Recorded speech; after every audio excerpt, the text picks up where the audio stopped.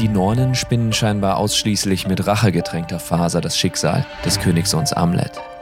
Entsprechend wüst geht es her in The Northman. Basierend auf der gleichen nordischen Sage wie Shakespeares Hamlet lässt Robert Eggers neuster Film jede auch nur ansatzweise als modern zu verstehende Gefühlsduselei, jeden Zweifel, jede psychologische Beobachtung schlicht aus.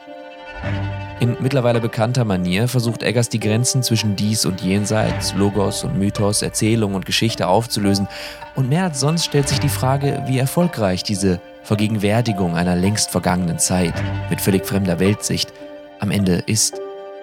Nicht nur, weil die radikal durchgezogene Unbeirrbarkeit der Hauptfigur so stumpfsinnig daherkommt, so fremd ist in ihrer Psychologie befreiten Schicksalsgläubigkeit, sondern auch, weil das Schicksal selbst und mit ihm die Sagenfiguren und Erzählungen, die uns als Teil der Realität vorgehalten werden, nicht überzeugend daherkommen. Eben nicht als einzige Motivation der Charaktere, als alleinige Triebfeder des Plots herzuhalten vermögen. Naja, aber vielleicht liegt der Fehler auch bei uns. Denn was würde es bedeuten, das radikal Fremde anzunehmen? Auf der anderen Seite, kann Eggers Authentizitätsanspruch wirklich alle Kritik abwiegeln? Wir sprechen drüber bei FilMic.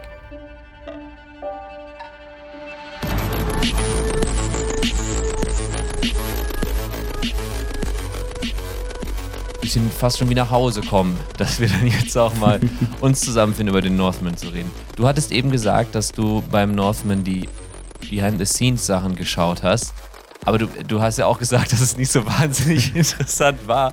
Trotzdem interessiert mich das, weil ich muss ja leider gestehen, ich habe mir den dann auf Amazon ausgeliehen, um den zu schauen, weil ich irgendwie davon ausgegangen bin, dass ich den schon hatte. Und dann bin ich mein Regal durchgegangen und habe auch noch mich bei Leuten gemeldet, die mir Filme sich von mir ausgeliehen haben und habe gedacht, irgendeiner von euch hat doch The Northman. Aber keiner hatte den, ich besitze den nicht.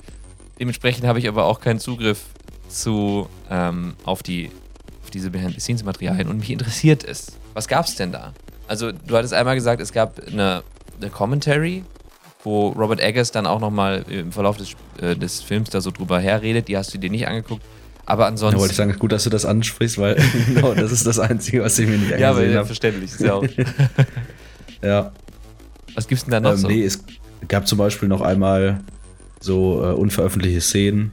Da muss es ja einige geben. Was ich so gelesen habe, haben die ja echt... Ja, es waren jetzt aber nicht alle drin. Also die ganze Clip, sage ich mal, als Bonusmaterial, die waren alle so um die 5 Minuten vielleicht. Okay. Also immer relativ kurz. Genau. Also da waren noch ein paar Szenen von Willem Dafoe drin. Ja, schade. Also es ist jetzt schon spannend, aber ich habe aber mir dabei gedacht, oder zum Beispiel auch eine Szene, wo Amleths Onkel Fjölnir, ja, genau. Wo der mit jemandem spricht und dann so sagt, irgendwie, mein Bruder, also wo die schon so diesen komplett sich unterhalten, da dachte ich so, das wäre irgendwie auch ein bisschen doof, das vorher zu sagen, weil es kommt ja im Film viel cooler, dass man sich denkt, oh fuck, jetzt wird sein Vater angeschossen, so aus dem Nichts. Angeschossen? Ach ja, stimmt, wurde er sogar wirklich angeschossen. Das klingt so gangstermäßig irgendwie. Nee, aber ist wirklich, da ist ja das Ritual, dann sind die auch immer draußen und nee, deswegen dachte ich so, ist irgendwie vielleicht auch nicht so verkehrt, dass ein Teil von denen jetzt nicht reingekommen ist. Was ich sonst am interessantesten fand, war eigentlich so ein bisschen behind the scenes zu dem Dreh von dem Überfall. Weil der ja schon sehr krass choreografiert ist und so. Ja.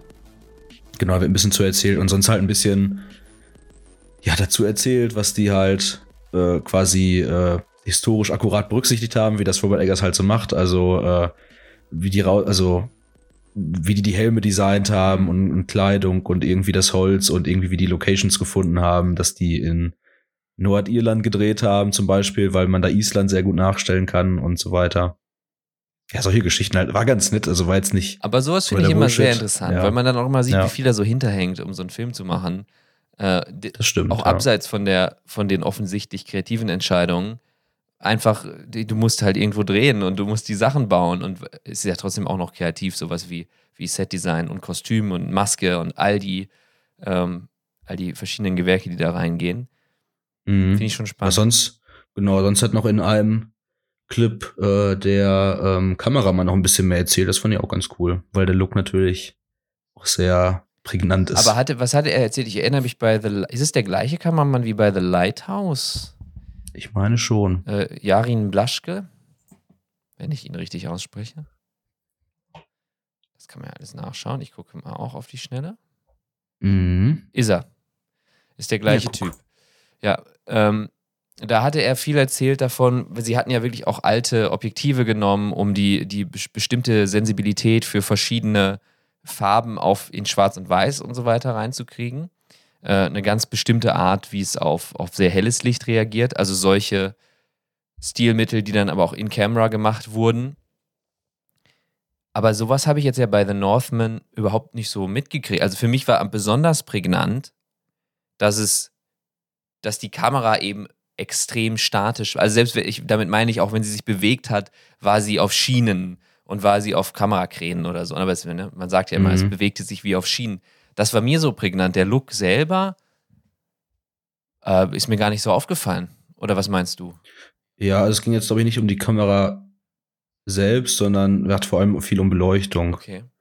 Also gerade halt, dass sie wirklich entweder halt draußen wirklich mit Tageslicht gearbeitet haben, also wirklich dann halt irgendwo in Nordirland draußen waren. Zum Beispiel erzählt er noch diese Sequenz quasi, wo dieses Spiel gespielt wird, wo die sich nachher alle auf die Fresse hauen, quasi. Ja, ich habe auch vergessen, wie es heißt, aber also auch eine geile Sequenz, also eine sehr, wenn man jetzt geil sagt, ne? Es hat natürlich dieser Film sowieso immer so einen Moment von, auch wenn man sich treiben lässt, dann hat das Primale das hat dann ja auch irgendwie einfach was Katharsisches. Naja, aber genau. Natürlich ist es auch eklig. Irgendwo, naja, wie auch immer. Geile Sequenz, wie ich sagen. Also hier steht, das heißt, ich hoffe, ich spreche es richtig aus, das Knatt-Leikr-Spiel. Knatt-Leikr. Ja, irgendwie so, genau. Aber die sprechen das eher cool aus, also in dem Film. Ja. Aber naja, gut. Auf jeden Fall ging es halt darum, dass da zum Beispiel dann irgendwie das Wetter gerade sehr, wie das halt, du warst ja selbst in Irland, das Wetter da ist auch sehr diesig und so, wie das halt am Meer so ist. Selten Sonne. Windig, selten Sonne, genau. Und was ich vor allem interessanter finde, weil das war nämlich das, was ich eigentlich meinte mit für mich ein besonderer Look, halt gerade in den Räumen, weil die halt wirklich nicht, zumindest so wie er sagt, es wird aber immer auch ein bisschen so ein Mythos dann darum gebaut, wenn man jetzt sowas erzählt und alles war toll und wunderbar. Vielleicht, also er sagte, man hat dann entweder nur Tageslicht genommen oder halt nur Feuer quasi als Lichtquelle. Also halt dann wirklich auch die Häuser so gebaut, dass man halt, wie das halt damals so war, oder vermutlich war in der Wikingerzeit oder bei diesen Stämmen, dass man halt diese Häuser hatte, in der Mitte ein großes Feuer und so ein, ich glaube, gar keinen richtigen Abzug, also nicht oben so eine große Öffnung, sondern die haben irgendwie nur so ganz leichte kleine Fenster oben in die Häuser gebaut. Also jetzt in dem Set, jetzt nicht unbedingt die Wikinger, sondern halt dass da kein Licht reinkommt und dass man halt wirklich nur dieses quasi Licht vom Feuer hat. Aber du kannst natürlich da halt auch, dann wäre es ja wirklich wieder nicht so ganz natürlich in dem Sinne, wenn man jetzt man muss ja nicht das Feuer nutzen in dem Sinne, dass man das Feuer hat, was quasi im Haus in der Mitte ist, sondern man könnte jetzt ja auch, wenn man sagt, hier das Gesicht soll nochmal beleuchtet werden, irgendwie eine Fackel da hinhalten oder sowas, die man dann nicht sieht. Aber ich finde trotzdem sieht man halt dieses Schimmern und irgendwie wirkt es dadurch irgendwie sehr mystisch. Ja, es hat auf jeden Fall was, also es erzeugt nie so dieses Gefühl von Künstlichkeit, also manchmal bei so richtigen Hochglanzproduktionen hat man das sehr. Ich finde, mittlerweile kriegt man das auch häufig mit bei so also Videopodcast-Produktionen auf YouTube. Die sind teilweise unglaublich professionell produziert, wirklich toll beleuchtet, handwerklich. Aber es sieht schon hart künstlich aus. Und dann weiß ich freue mich einfach, dass das Handwerk noch geschätzt wird. Also, dass da jemand sitzt, macht gutes Setdesign, macht ein richtig, richtig gutes Licht, gute Maske. Aber irgendwie denke ich mir auch, fühlig ist das nicht. Also es ist halt einfach dieses Hochglanz und dieses mega weiche Licht und super, das sorgt dann doch sehr dafür, dass man eben die handwerkliche Brillanz für das sieht, was sie ist, nämlich handwerkliche Brillanz, was einen ja rauszieht aus dem Inhalt der Produktion, was bei einem Videopodcast jetzt natürlich weniger relevant ist als bei einem Film und erst recht bei einem Film wie Robert Eggers ihn macht, wie The Northman, wo man sagt, okay, ich möchte jetzt, dass ihr komplett eure modernen Vorurteile zurücklässt und in diesen Film eintaucht und auch in die Gedankenwelt und Lebenswelt der Wikinger. Und da passt das natürlich super zu. Und ja, das stimmt, das funktioniert schon. Wobei ich muss auch sagen, es hat was in diesem Film, und ich habe viele Interviews mit Robert Eggers mir dann auch durchgelesen dazu und angehört, der wirklich echt die Werbetrommel gerührt hat, weil das ein Film war, der viel teurer geworden ist, als er eigentlich hätte werden sollen, was auch an Covid lag, das ist dann dazwischen geschlagen. Und es war schon immer ein teurer Film gewesen, der teuerste, an dem er je gearbeitet hat. Und er hat dann auch viel erzählt darüber, wie problematisch eigentlich seine Art und Weise, Filme zu machen, ist von einem finanziellen Standpunkt aus und vielleicht auch von so einem Produzentenstandpunkt aus. Weil er diese ganzen One-Shots dreht und weil er wirklich alles so abgeschlossen und klar durchdekliniert dreht, wie es auch schon in The Lighthouse der Fall war, dass man am Ende im Schnitt zum Beispiel gar nicht mehr so viele Möglichkeiten hat, Sachen zu verändern. Und ich finde das, und ich glaube auch Robert Eggers findet das eigentlich genau richtig so, aber es ist natürlich dann schwierig, wenn du dich abhängig machst von einer Produktionsfirma, die dann eben irgendwelche Test-Screenings macht und dir sagt, ja, wir wollen hier, das funktioniert nicht, das geht nicht, das müssen wir nochmal anders machen, dann stehst du halt da und sagst, ja, anders geht nicht. Deswegen.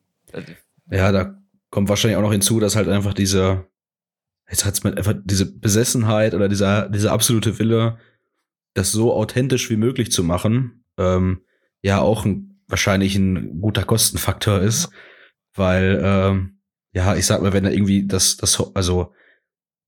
irgendwie Holz ganz speziell gemacht wird oder irgendwie wie lange gesucht wird, um jetzt irgendein Kleidungsstück oder sowas herzustellen.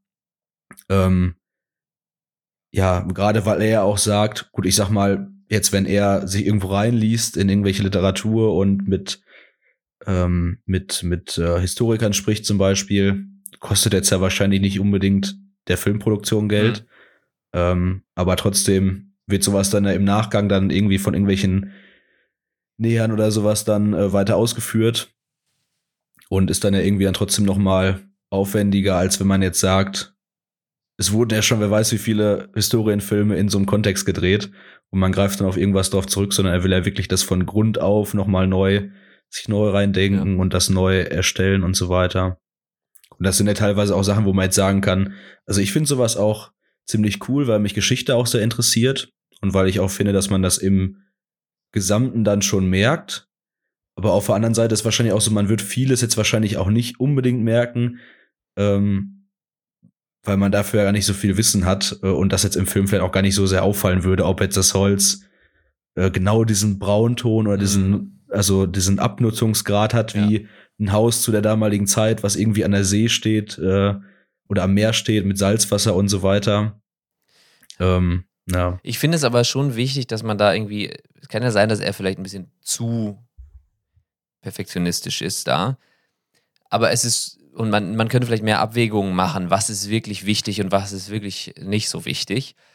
Aber ich finde es durchaus relevant, da auch mal zu sagen, es geht nicht nur darum, was die Leute mitkriegen, es geht nicht nur darum, was die Leute verstehen, sondern es geht natürlich auch darum, was ist die generelle Stimmung, also die Textur dessen, was du da zeigst, die Textur des Films und wie sich die Schauspieler da drin bewegen und wie die dann mit den Materialien interagieren, wenn die wirklich alt sind oder genauso wirken. Das hat schon durchaus eine Relevanz, nicht nur unterbewusst. Nee, genau, also, das meinte ich gerade, also der Gesamteindruck, da merkt man es ja auf jeden Fall. Ja. Deswegen, ich meinte nur gerade so, ob jetzt zum Beispiel im Gesamten merke ich schon, dass sich da Gedanken gemacht wurde, dass das Setting irgendwie stimmig ist und so, aber ich würde ja jetzt nicht denken, irgendwie, ja, die Sandale ist jetzt aber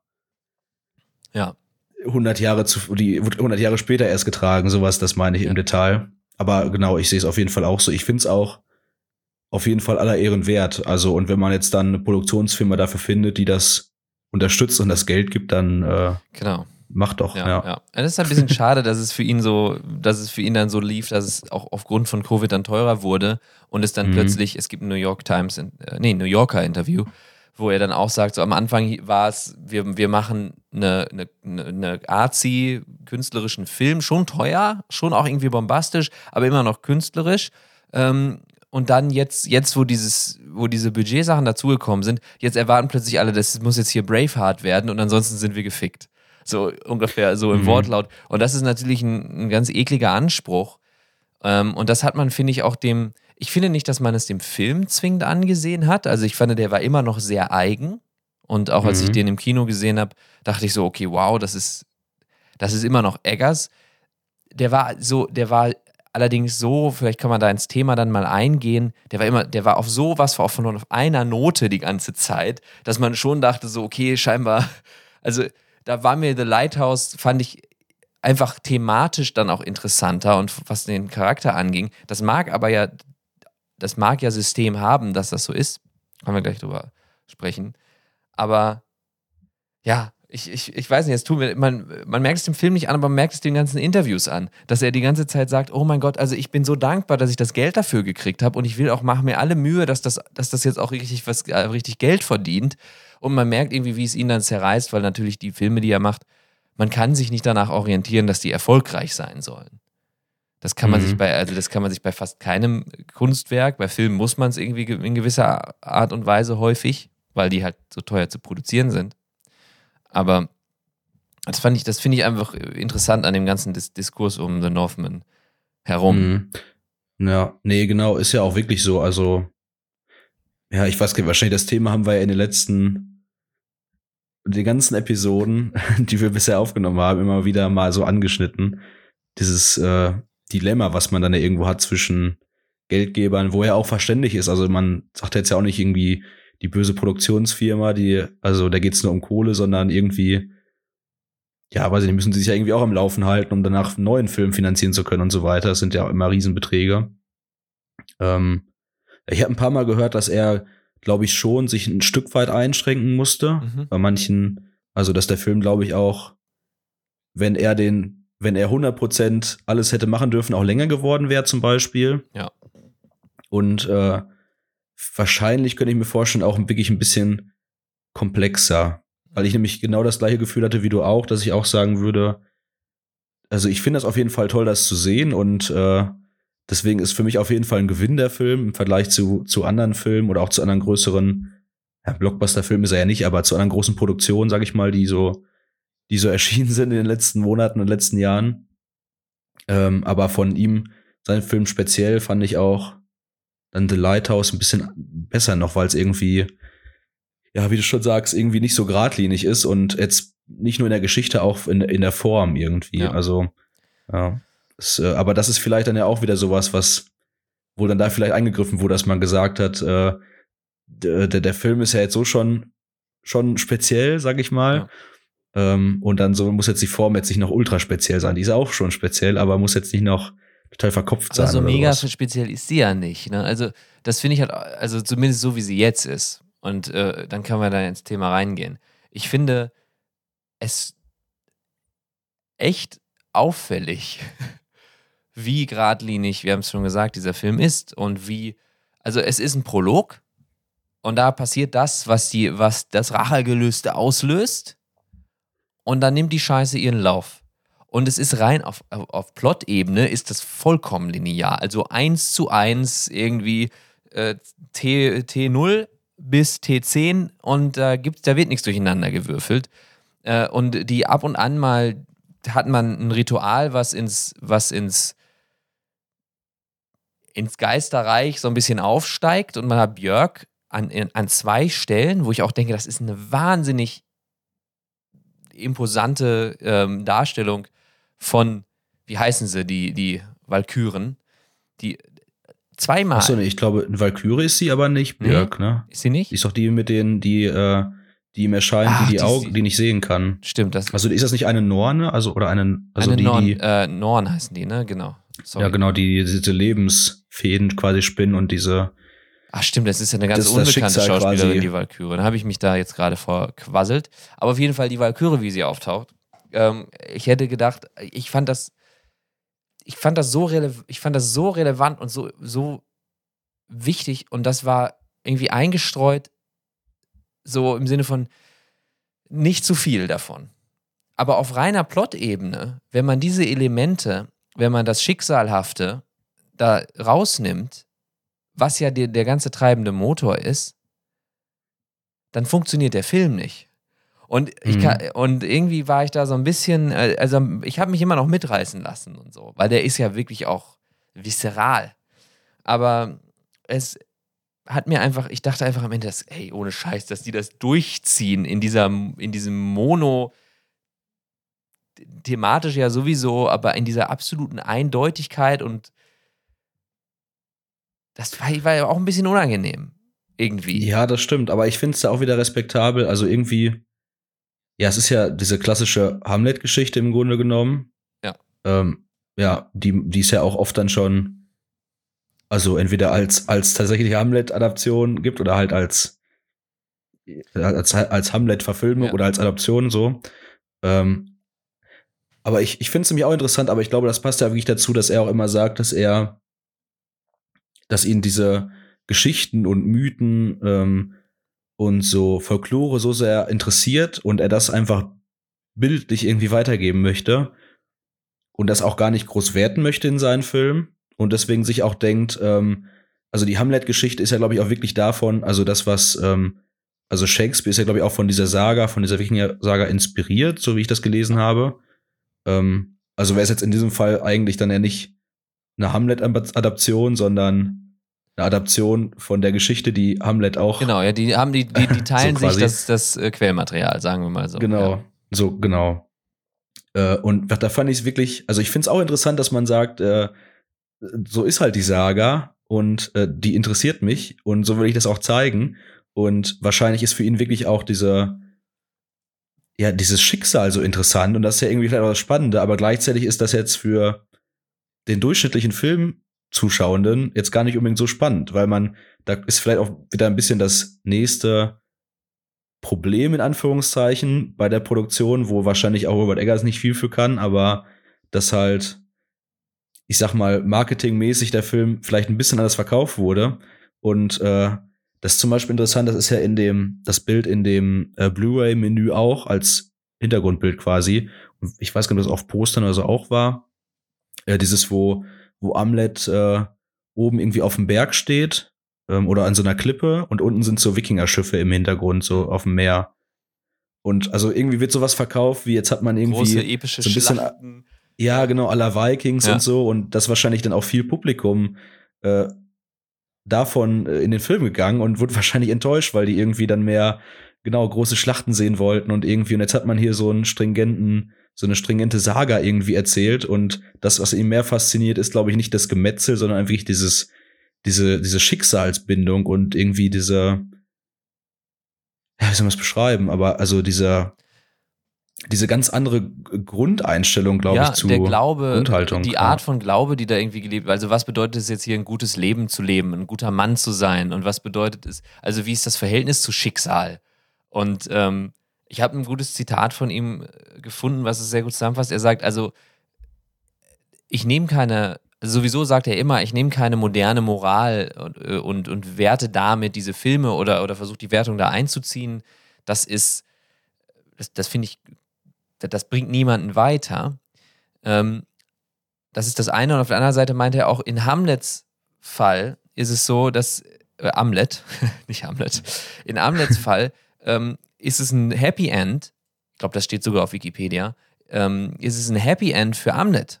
Also für Amlet ist das, er erfüllt sein Schicksal. Sein Schwur. Er erfüllt seinen Schwur und sein Schicksal. Alles passiert, wie es passieren musste. Und dem fügt er sich auch heroisch, stirbt dabei und er wird ja nach Valhalla getragen von der Walküre. Und dementsprechend ist das ein Happy End in dieser spezifischen Auffassung von, was bedeutet es, ein guter Mann zu sein.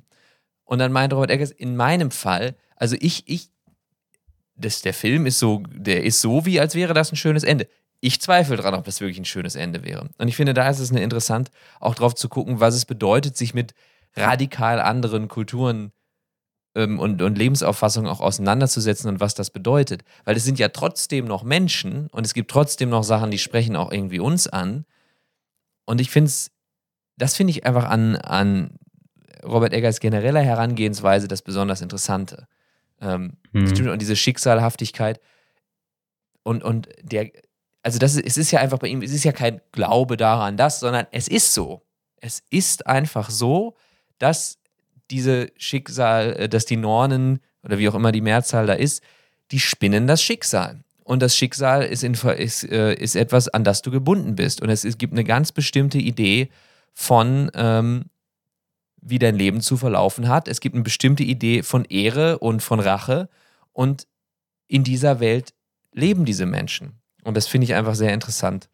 Das finde ich das ist der einzige richtige Weg, das irgendwie zu behandeln. Nur ich finde es dann dementsprechend ein bisschen traurig, dass das nicht weiter ausgeführt wird. Weil ich finde, dadurch wird es fast ein bisschen, und das unterstelle ich jetzt einfach mal, dass Robert Eggers es eigentlich etwas mehr noch expliziter gemacht hätte und nicht immer nur an einzelnen Stellen mal so ein Ritual und mal so ein ikonografisches Ding.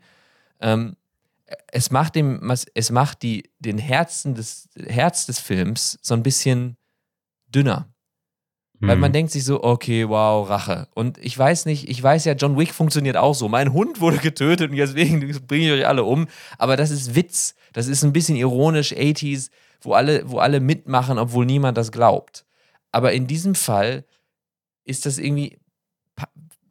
Also fehlte ja noch Humor oder? Nee, oder nein, gerade nicht. Ich meine nur, dieser Film funktioniert so nicht, dass man sagt, wir machen performativ Rache und dann wird das schon gehen.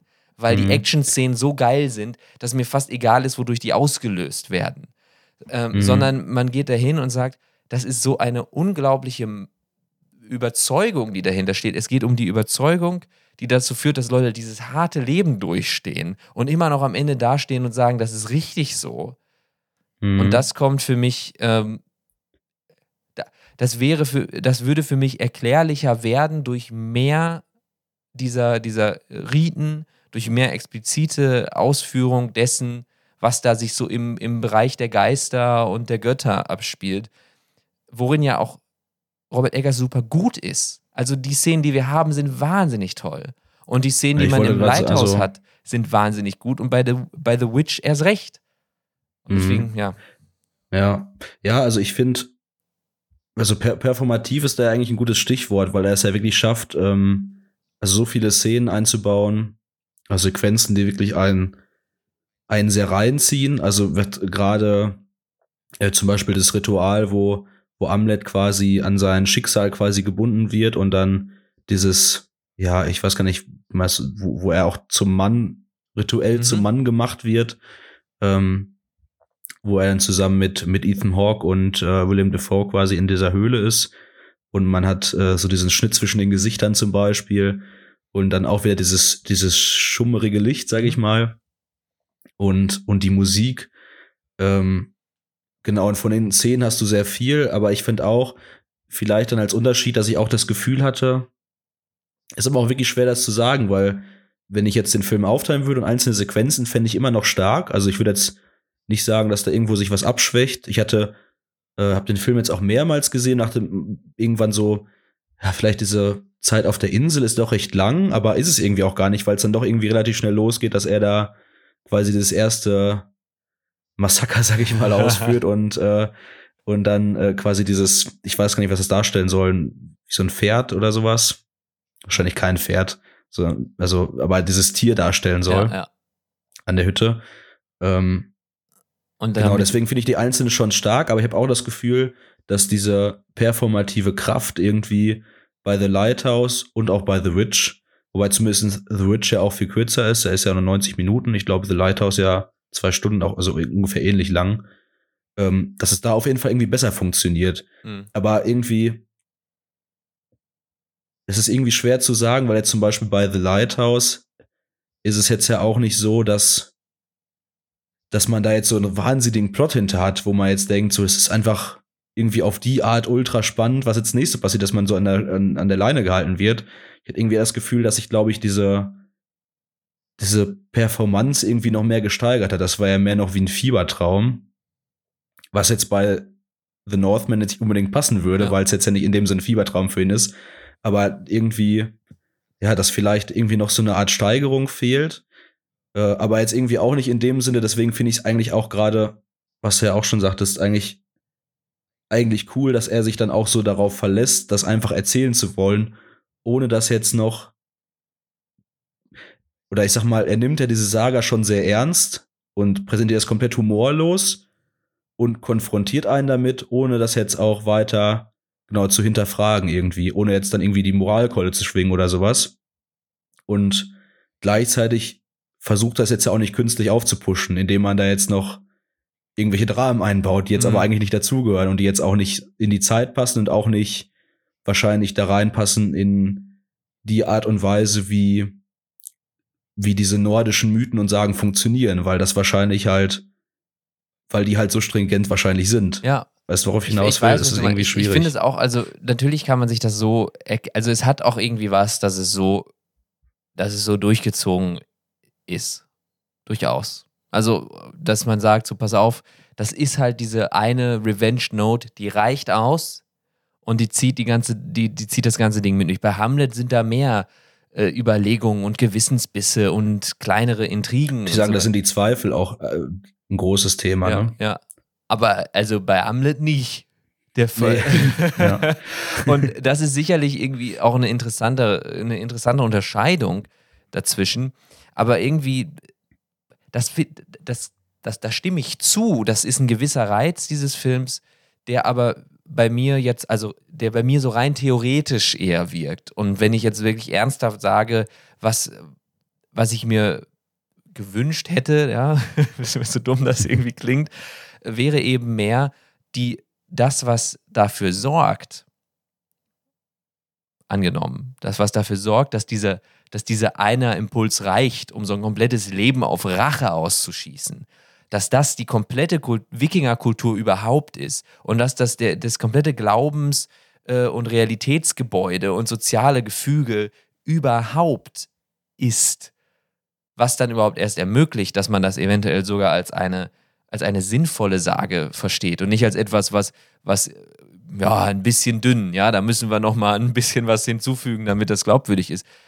Da hätte ich dann gedacht, okay, da müsste dann jetzt mehr kommen von dem Ganzen, was dahinter liegt. Nicht mal, um zu sagen, jetzt gibt es da Intrigen zwischen den Leuten, sondern einfach um das Glaubensgebäude irgendwie und um die Motivation da mehr zu tragen. Und ich glaube auch schon, dass das ein Anliegen von Eggers ist, generell in den Film. Wobei ich auch sagen muss, ich bin da kein Forscher, was so Sagen angeht und auch Märchen. Ich finde das unglaublich interessant, aber ich kann da jetzt nichts zu sagen, was deren eigentliche Funktion ist, vielleicht falsch gesagt. Ja, aber ist das etwas, was als was Realistisches entstanden ist, verstanden wurde? Waren das immer schon Sagen, also ich glaube schon, dass es ein Teil auch von Märchen und so weiter ist, dass die ziemlich klar und eindeutig sind und dass die mit Archetypen arbeiten, die auch schon immer, in Anführungsstrichen, als Archetypen verstanden sind. Und deswegen ist ja auch ein Märchen oft eins, was zu keiner bestimmten Zeit an keinem bestimmten Ort spielt und sich dann auf ganz bestimmte, also nur so auf Relationen zwischen Menschen und auf einzelne Gefühle festschießt.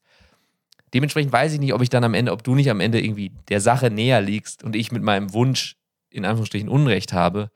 Ich wollte es trotzdem mal äußern. Also das ist so. Nee, aber es ist ja ein guter Punkt. Also genau, weil man jetzt ja wirklich sagen muss, ja, eigentlich ist es ja auch wirklich dann wieder die Frage der Perspektive, ne? Wenn du jetzt eigentlich als Zuschauer auf die Sagen guckst oder ob du als Zuschauer aus der Perspektive des Wikingers zum Beispiel an Amleth guckst.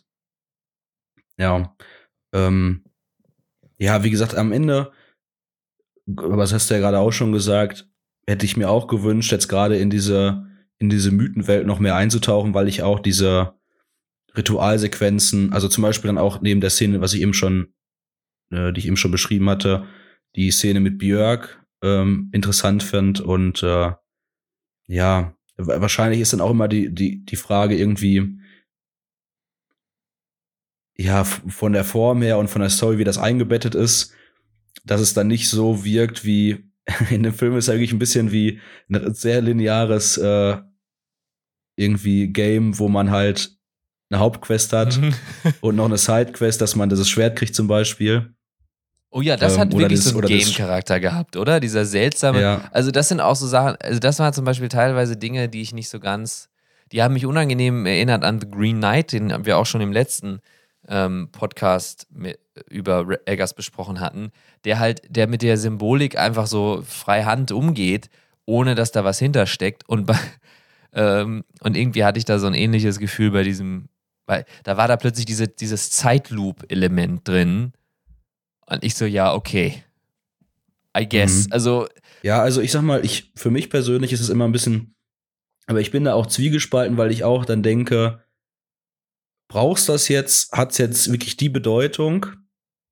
Gleichzeitig finde ich halt immer, dass bei The Green Knight zum Beispiel auch so, finde ich die Darstellung halt einfach wahnsinnig spannend, weil wenn das halt wie, ja, wirklich sehr performativ ist und du wirst reingezogen und ja, ich finde auch gar nicht unbedingt die Frage, ob das authentisch ist, aber einfach, ob es irgendwie so ein Sog entwickeln kann.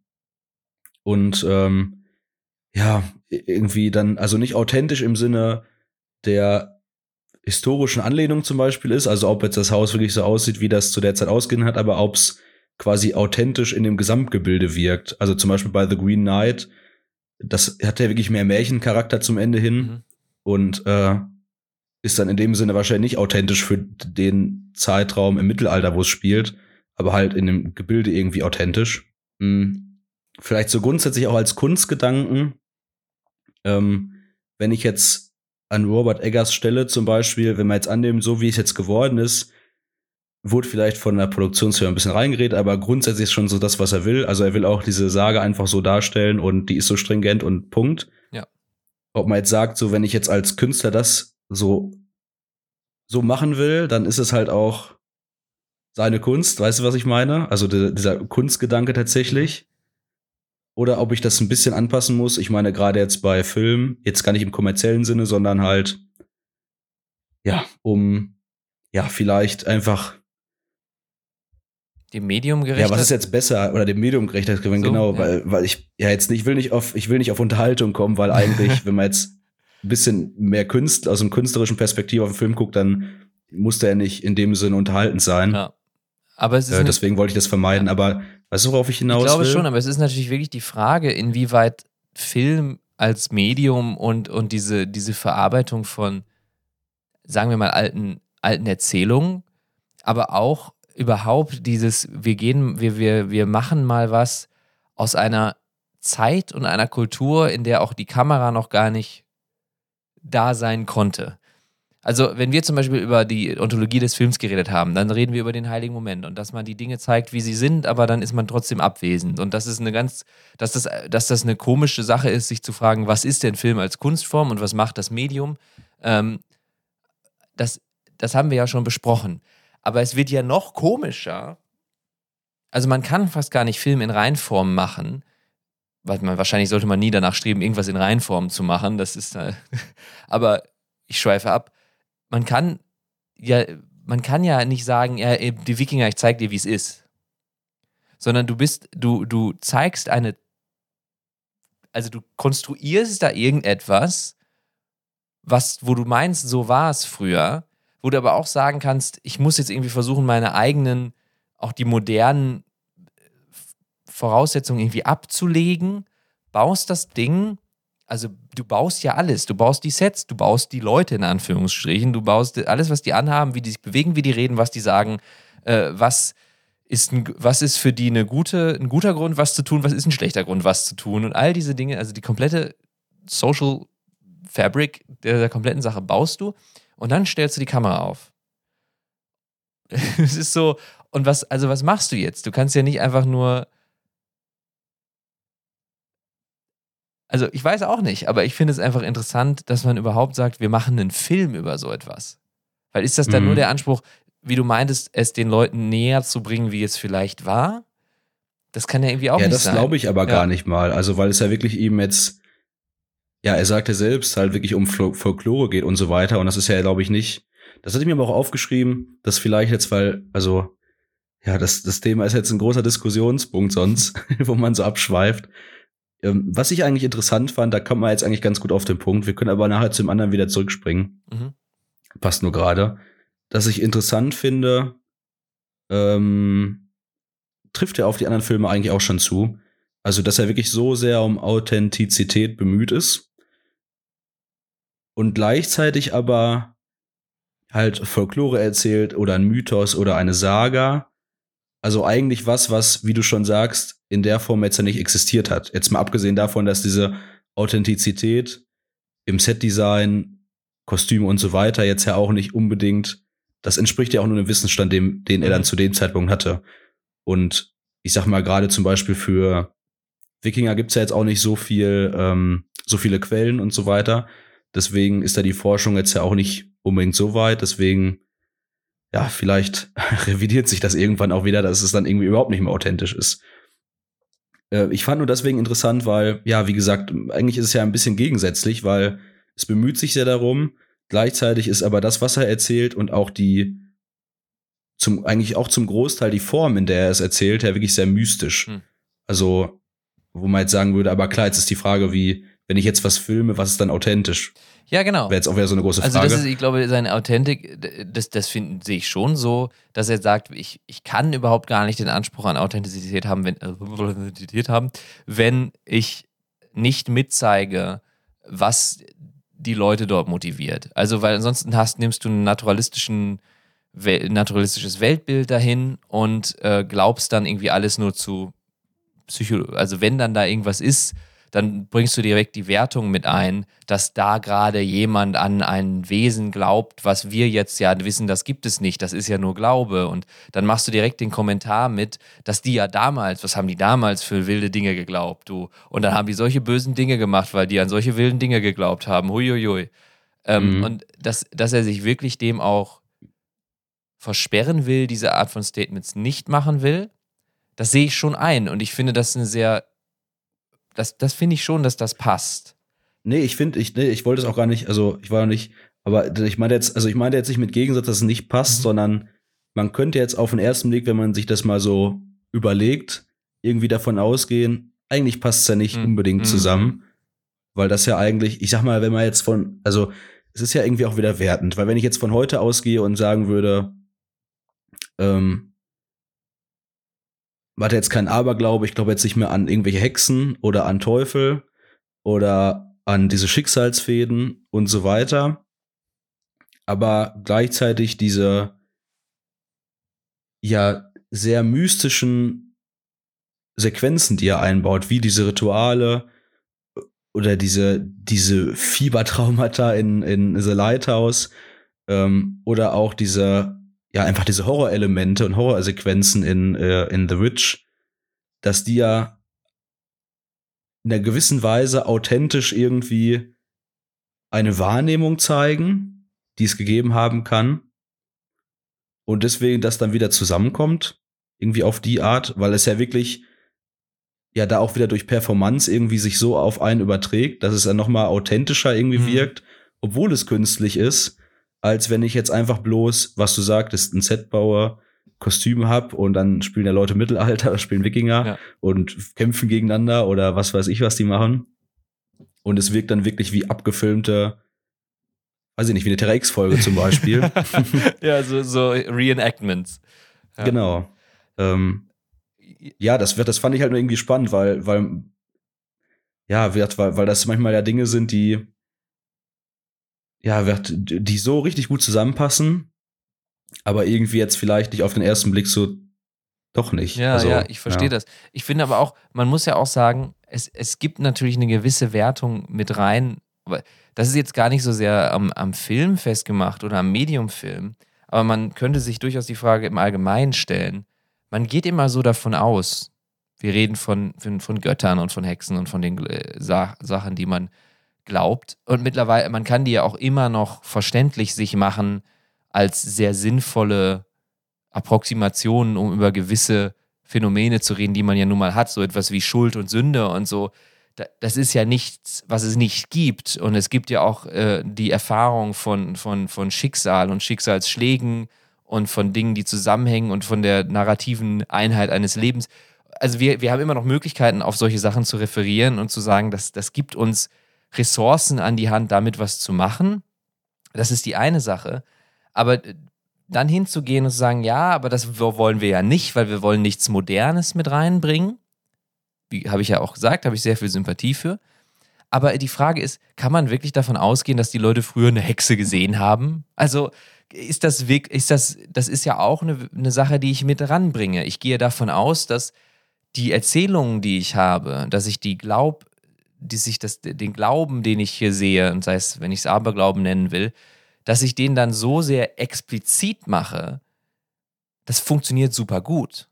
Ich wüsste auch nicht, wie man es jetzt anders macht, um das gleiche Projekt wie Robert Eggers es voranzutreiben.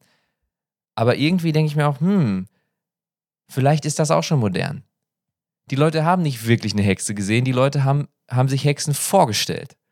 Die Leute haben nicht wirklich, vielleicht, es waren nicht wirklich irgendwie, die Walküre ist nicht wirklich durch den Himmel gezogen, sondern es war, also, ja, die Frage ist nur, wie kriegt man es hin? Also man will es ja hinkriegen, dass man einfach nur den Sternenhimmel zeigt, aus der Position eines Menschen auf der Erde, und dass das gleichzeitig die Imagination auslöst, dass da oben die Götter sind und dass mein Schicksal gerade durch den Himmel treibt auf einem weißen Pferd.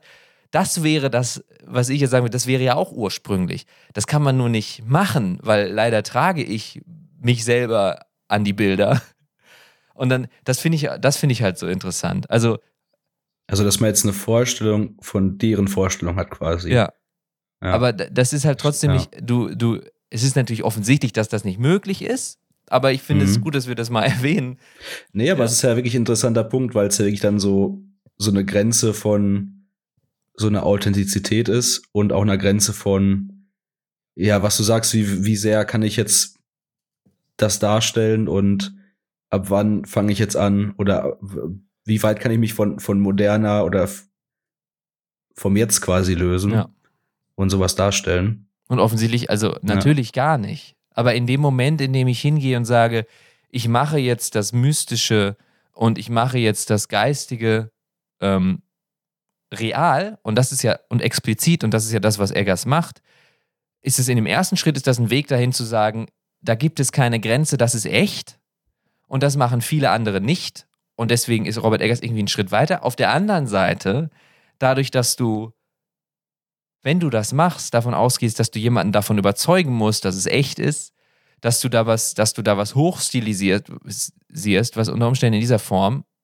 und also wenn man jetzt mal ehrlich ist, höchstwahrscheinlich in dieser Form, nicht auftritt in den Leben der Menschen, sondern das ist nicht in dem Sinne Realität, dass wir es als Bild in allen Details sehen, sondern das erwächst ja aus ganz anderer Art von Vorstellung, als es Bild und Ton machen können. Dass du da nicht rankommst. Du kommst nicht daran, den Leuten wirklich zu vermitteln, was es ist, in dieser Zeit zu leben. Und in Wirklichkeit gucken die Leute halt trotzdem in den gleichen Sternenhimmel, quasi, in denen wir auch schauen, und fühlen dann das, was Robert Eggers jetzt mal unterstellt, dass das wirklich genauso ist, das, was Robert Eggers uns dann zeigt mit der Walküre, die da reitet, und den Nornen, die da spinnen. Die sehen nicht die Nornen, die wir jetzt sehen, sondern Robert Eggers sagt, ja, ich will euch zeigen, was die sehen, aber irgendwie so. Ja, aber ich finde da interessant, weil ich glaube, genau das ist, glaube ich, vielleicht der Knackpunkt und jetzt vielleicht wieder so das, wo man jetzt wieder zum Punkt kommen kann, wo wir am Anfang gesagt hatten, was uns vielleicht irgendwo fehlt, weil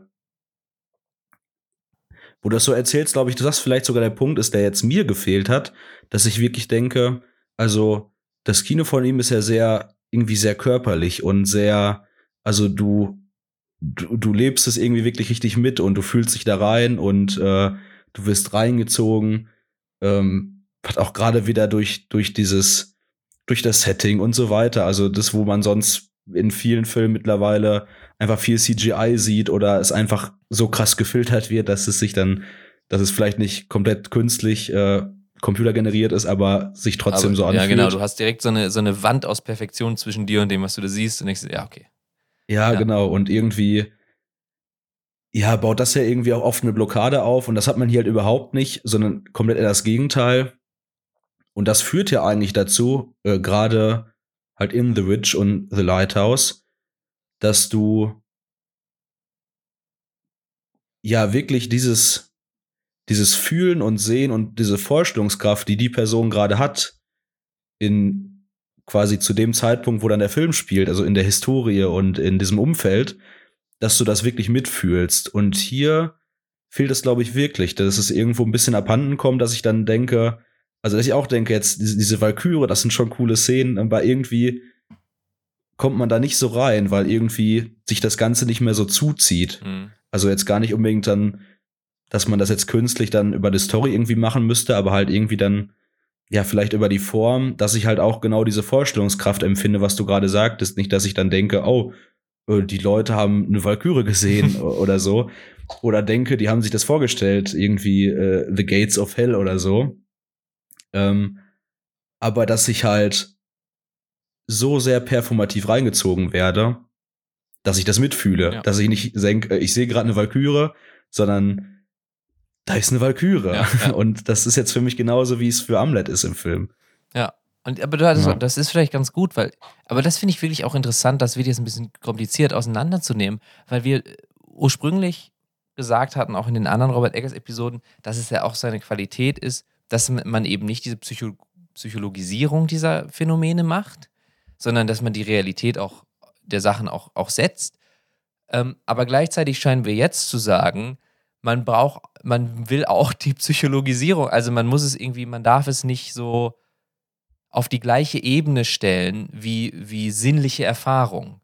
Es muss irgendwie es hat schon auch was mit dem Unterbewussten zu tun. Es soll die gleiche Realität erhalten, aber es ist ja auch von anderer Natur. Es ist eben nicht Natur, sondern es sind die Götter und was auch immer da noch mitschwingt. Und ich glaube, vielleicht ist das, wo man sich bei dem Northman denkt, da scheint die Balance ein bisschen zu kippen, wohingegen bei The Lighthouse oder bei The Witch das so ist, dass man die Dinge ja trotzdem explizit sieht, aber man trotzdem immer noch das Gefühl hat von, okay, es gibt die Natur und wie die Dinge eigentlich laufen sollten und irgendwas schwimmt da unten mit und das ist genauso real, aber es ist nicht natürlich. Und ja. Aber da ist wirklich sinnliche Erfahrung ein guter Stichpunkt. Weil das ja jetzt ja nicht diese Psychologisierung enthält, sondern halt wirklich das, was ich als Zuschauer körperlich und halt sinnlich, ja, emotional ist schon wieder auch in Richtung Psychologie, aber trotzdem auch emotional irgendwie empfinden kann. Ja. Aber was ich damit meinte, war eigentlich so, ich wollte damit, also ich glaube, also ich weiß, was du meinst, aber was ich mit sinnlicher Erfahrung sagen wollte, war der Unterschied zwischen den Dingen in Zeit und Raum, die mir begegnen, die ich durch meine Sinne, wirklich durch meine körperlichen Sinne annehme, oder eben den Dingen, und wenn ich jetzt unterbewusst sage, kommt die Psychologisierung rein, ne? Aber durch die Dinge, auf die ich auf andere Art und Weise Zugriff habe. Und für uns wirkt das esoterisch, aber das muss man dann ablegen, wenn man sich da reinversetzen will. Dass man dann sagt, okay, die Hexe und Valhalla und die Walküre, das wären Dinge, die also ich sehe die nicht, aber trotzdem sind die für mich absolut real. Und dass man diese verschiedenen Arten des Zugriffs auf die Realität, dass die irgendwie besser rüberkam vielleicht in The Lighthouse, The Witch und so weiter als bei The Northman. Das glaube ich schon, dass das irgendwie stimmt.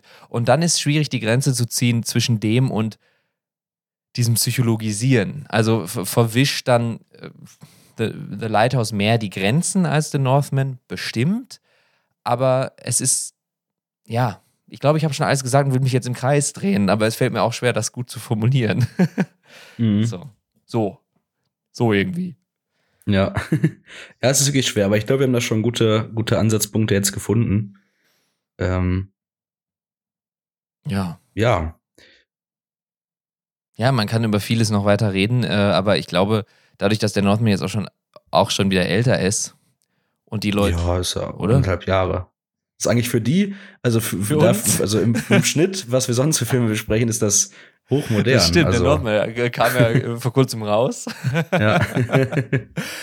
Ja, man kann natürlich unendlich viel darüber reden, über irgendwie gute Szenen, lustige Szenen. ich finde es zum Beispiel sehr interessant, also einen Witz gibt es in diesem Film.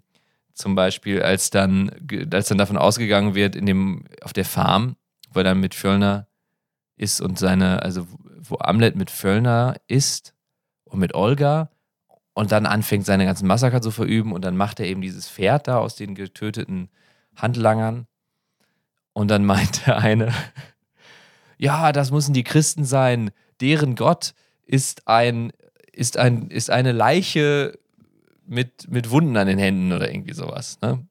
Mhm. Eine Leiche, die auf ein Kreuz geknüpft wurde. Und sowas finde ich dann ganz lustig. Und vor allem, weil man dann auch, also rein historisch ist natürlich eine super interessante Zeit, weil das ist halt auch, also das ist irgendwie 900 nach Christus oder wann auch immer das spielt. Das ist so Gleichzeitigkeit. Man denkt an das Christentum und man denkt an eine gewisse Art von Zivilisation, die sich da bildet und man denkt vielleicht auch an die Römer und an was auch immer. Gleichzeitig das da. Also ich glaube, das ist einfach, dass man an das nochmal erinnert wird, ist sehr interessant, geht aber natürlich in eine komplett andere Richtung als das, was wir jetzt besprochen haben. Habe ich nur so erwähnt. Also ich will sagen, man kann in unendlich viele Sachen natürlich reden. Weiß nicht, ob wir das machen Ja, wir haben sollten. jetzt alleine die ganzen Symboliken. Ja. Also ich glaube, ich zumindest könnte auch nicht so viel zu sagen, weil ich da leider viel zu wenig Ahnung von habe. Und das ja auch wieder ein großes Themengebiet ist, wo man sich erstmal monatelang mit auseinandersetzen könnte, bis man da alles entdeckt. Genau. Ich fand sonst auch wirklich interessant, es greift noch mal zurück auf die Kamera quasi und die Belichtung. Was ich interessant fand, ja, ich sag mal, die Art und Weise, wie in Räumen gefilmt wurde, mit Dunkelheit. Weil natürlich über das Licht haben wir eben schon mal kurz gesprochen, mit Feuer und so weiter. Ich hatte aber oft das Gefühl, was dem Ganzen viel Mystik gegeben hat, ist, dass viele Szenen wirklich in einem Raum spielen, aber häufig der Raum so belichtet ist, dass quasi der Hintergrund einfach dunkel ist. Also dass du eigentlich gar keinen Raum hast, sondern hinten ist einfach nur dunkel und das könnte auch endlos lang sein. Und das bringt manchmal so viel Mystik und auch irgendwie so ein Unwohlsein da rein, was ja eigentlich ein relativ simpler Effekt ist wahrscheinlich. Ja, das wollte ich nur mal kurz irgendwie, weil mir es wirklich oft aufgefallen ist und das eigentlich sehr stark fand und das, wie gesagt, jetzt wirklich eine interessante Möglichkeit fand, um so ein Element in einem Film von einem Raum quasi irgendwie unterzubringen. Aber das finde ich auch, das ist ein sehr guter Hinweis. Und ich finde es auch, ja, es ist, denke ich, es ist vielleicht auch dem geschuldet, dass wenn sie wirklich mit so wenig Licht gedreht haben, dann ist es halt schwierig, die Leute vernünftig zu belichten und den Hintergrund auch irgendwie passend. Aber ja, es ist eine geile. Also ich habe mir direkt Notiz gemacht.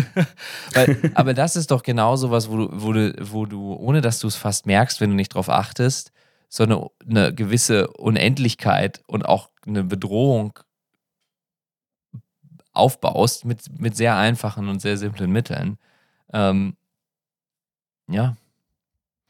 Ja, ich denke weiter, worüber wir überhaupt nicht geredet haben, aber das dann auch in Hamlet oder so drin, sind sicherlich die ganzen inzestuösen Sachen und dass man wirklich auf die Saga selbst und auf die Archetypen und auf die Charaktere selbst eingeht. Das haben wir natürlich in dem Sinne gar nicht gemacht.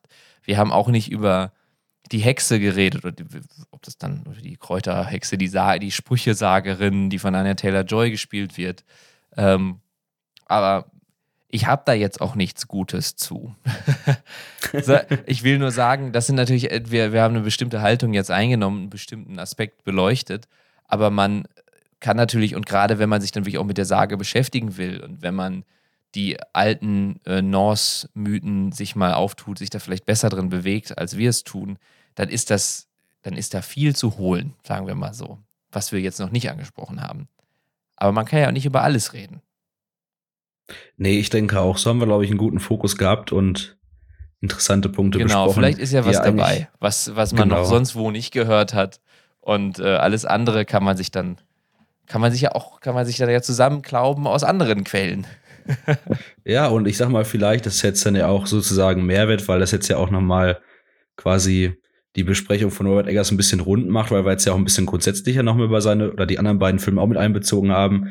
Also ist natürlich die Empfehlung, hiernach auch nochmal unsere anderen beiden Podcasts von ihm zu hören. Wir haben nur den einen Podcast gemacht, haben über alle Robert Eggers Sachen gesprochen in dem einen Podcast. Achso, wir haben einen gehabt, wo wir über beides. Okay, so. Ja. Meine ich. Ich glaube ja. Es ist ja schon ein bisschen her, deswegen ich weiß nur, dass wir über beide gesprochen haben. Aber genau, ihr hört uns dann entweder die beiden Podcasts oder den einen an über Robert Eggers, den wir bis jetzt haben. Ja. Und ich denke mal, wenn ein neuer Film von ihm, Nosferatu, rauskommt. Ja, ist es Nosferatu mittlerweile? Ist das klar? Der ist ja. Da kommt noch was dazwischen. Aber ich habe jetzt immer nur. Okay. Von off habe ich nicht so viel gehört. Wenn er hoffentlich kommt, dann denke ich mal, sind wir auf jeden Fall wieder dabei, um den auch zu besprechen. Oh, 2024 soll Nosferatu kommen. Ja. Das ist ja schon übermorgen fast. Also, wenn ihr den Podcast hört, dann ist es schon. Dann ist es schon soweit. Die Dreharbeiten wurden abgeschlossen. 19. Mai. Ja, okay, das ist wirklich Nosferatu. Du hast vollkommen recht. Ja. Okay, ja, jetzt habe ich deine tolle Abmoderation abgebrochen. Was war auch gar nicht so als Abmod gedacht. Also. Okay, aber wir können eine machen an dieser Stelle. Ja. Wir können auch so metamäßig. Wir könnten jetzt sagen, es war mir eine Freude, Darius, wie immer. Und damit könnte ich jetzt auch sagen, tschüss. Hier da draußen. Ja, danke dir, Leon. Viel Spaß hat's gemacht, wie immer. Auch das erste Mal im neuen Jahr. Beziehungsweise genau. Das letzte Mal im alten Jahr, wie auch immer man das sehen möchte. Danke euch fürs Zuhören. Genau, schaltet in diesem neuen Jahr natürlich immer gerne weiterhin in unseren Podcast rein. Es wird bestimmt viele spannende Episoden geben. Genau. Genau, ja, vielen Dank und bis dahin. Frohes Neues, ihr Lieben. Das war's mit FilMic. Jeden ersten im Monat gibt es eine neue Episode überall dort, wo ihr eure Podcasts bekommt. FilMic Podcast wird moderiert von Leon Münches und Darius Bierkölzer und produziert von Leon Münches.